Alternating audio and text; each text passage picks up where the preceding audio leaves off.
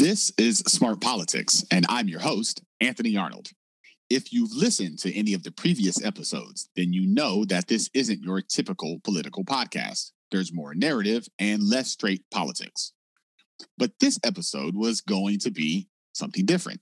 It was going to be an episode about New Year's, about the ways in which our current moment would affect the holiday.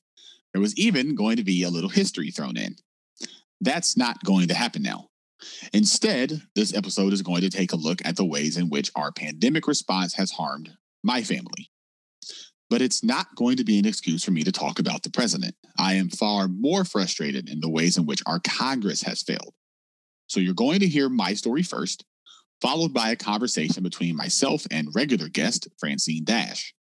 A conversation that we hope will shine a light on the ways in which we've failed and what that failure has meant for regular people. If you're ready, then let's begin. When COVID first arrived in the United States, things were looking up for my family. I had just started a plan that was letting us pay off some debt, and my wife had just received a promotion at her job. She was going to become the director at her daycare.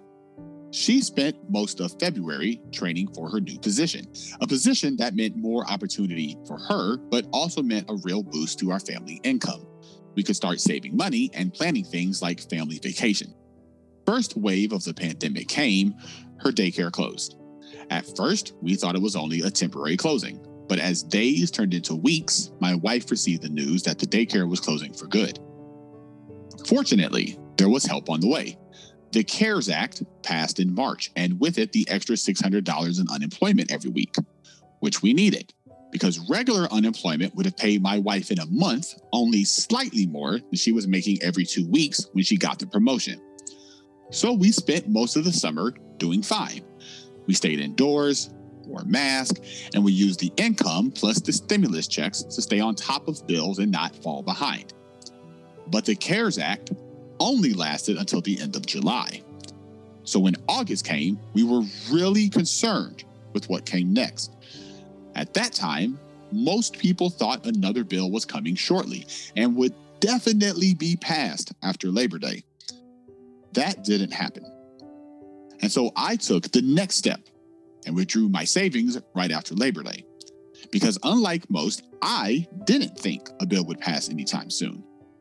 We used that money to pay off our rent for months. Thus, to now. My wife has gone back to work. She injured her knee shortly after losing her job, so she was unable to work until fairly recently. But she's not working because she wants to. She's working because our emergency money has run out. And she, like many Americans, wants to create as much distance between our family and homelessness. And Congress, all these months later, still hasn't passed a single thing. After countless deadlines and 48-hour windows and negotiations and concessions, we still don't have anything. She's returning to a daycare surrounded by strangers, adults and kids who she doesn't know, who could be exposing her, a diabetic, and our family to the disease. She's literally risking her life and our family's health because Congress won't do its job. She's not alone. Maybe you're doing the same thing. Maybe you know somebody who is. Maybe you know somebody who's gotten sick or even died because they had no choice but to keep engaging in the same unsafe behavior that we're all being told to stop. At this moment, the pandemic is worse than ever. And instead of doing the absolute minimum to help, our leaders across the board have decided to let us suffer. They aren't outraged. They aren't furious. They are more concerned with the politics of the pandemic than they are the very real impacts it's having on the rest of us. For months now, laser focused on the presidential race, every single story and headline has seemed to revolve around that one thing. But in the background, thousands of Americans have been dying. Millions of Americans have been begging for assistance and praying that somebody, somewhere, would listen to their cries and take their needs seriously. And I don't know about the rest of you, but I'm pretty damn tired of it. What I want and what my wife wants is the same thing most of us want: to be safe, to be secure, to be able to look forward to the day when this is behind us and we can get back to living again. But we need help for that. And right now, that help is not on the way.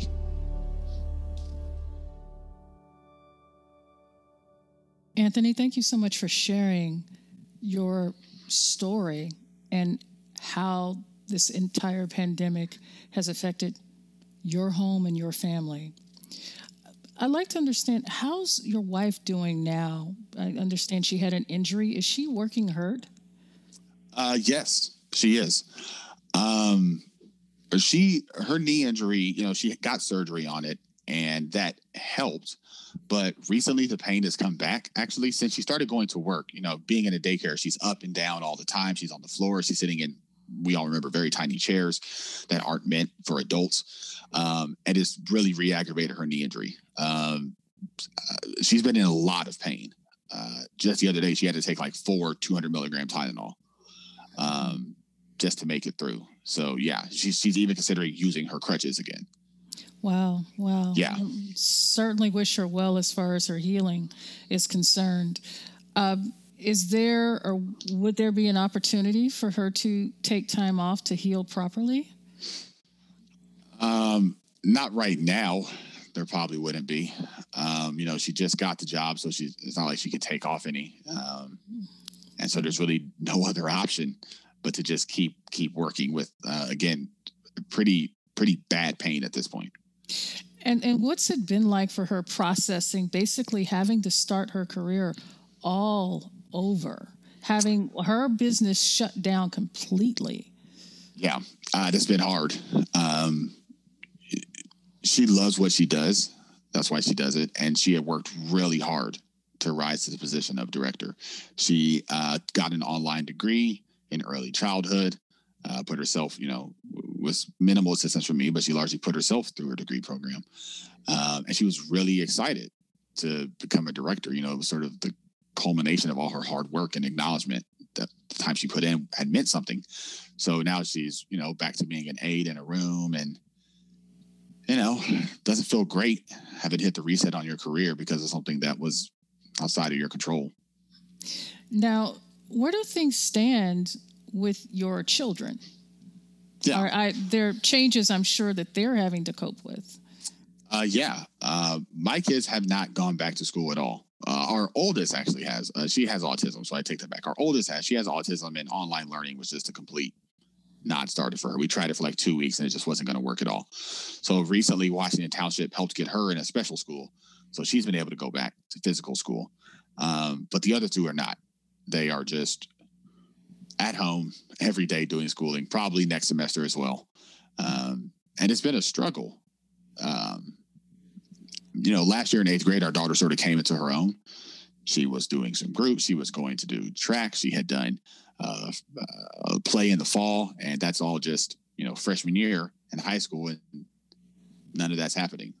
Now, we've all been watching the responses of elected officials, and we've all been watching the impact that COVID-19, the pandemic, has had on our country.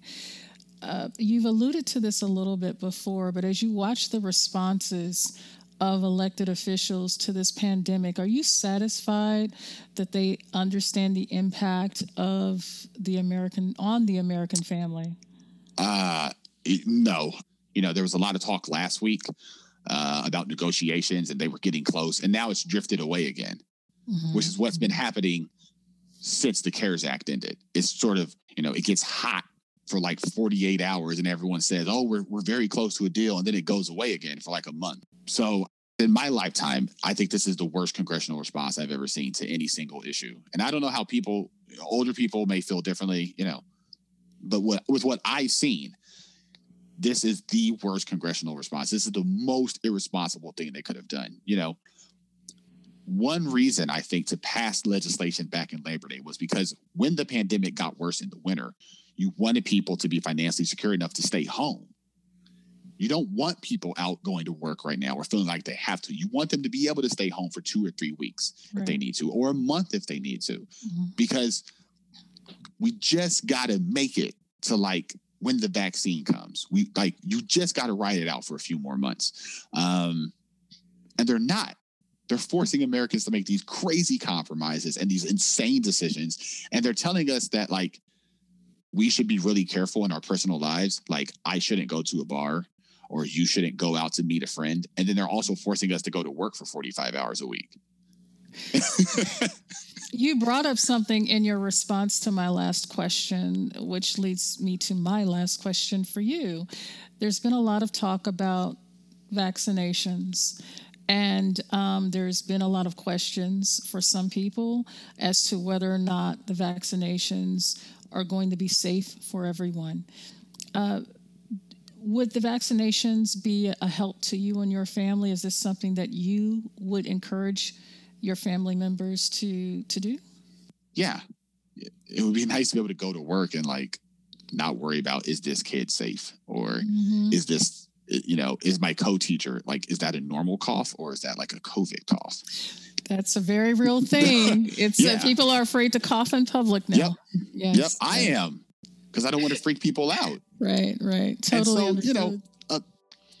a vaccine is the only way out of this, whether we trust it or not. And I know that I don't want that to sound flippant, but just like it was with, every other time we've needed a vaccine, it's the only way out long term, like polio. Like you can't just let it go forever. There was only one way out, and it's the vaccine.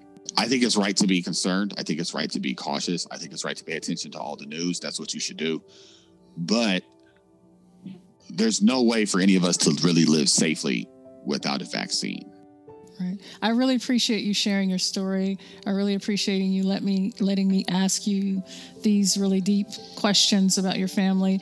And I hope that your family and families like yours, all of our families, can just ride this thing out until we are all in a better place. All right. Thank you. Thank you.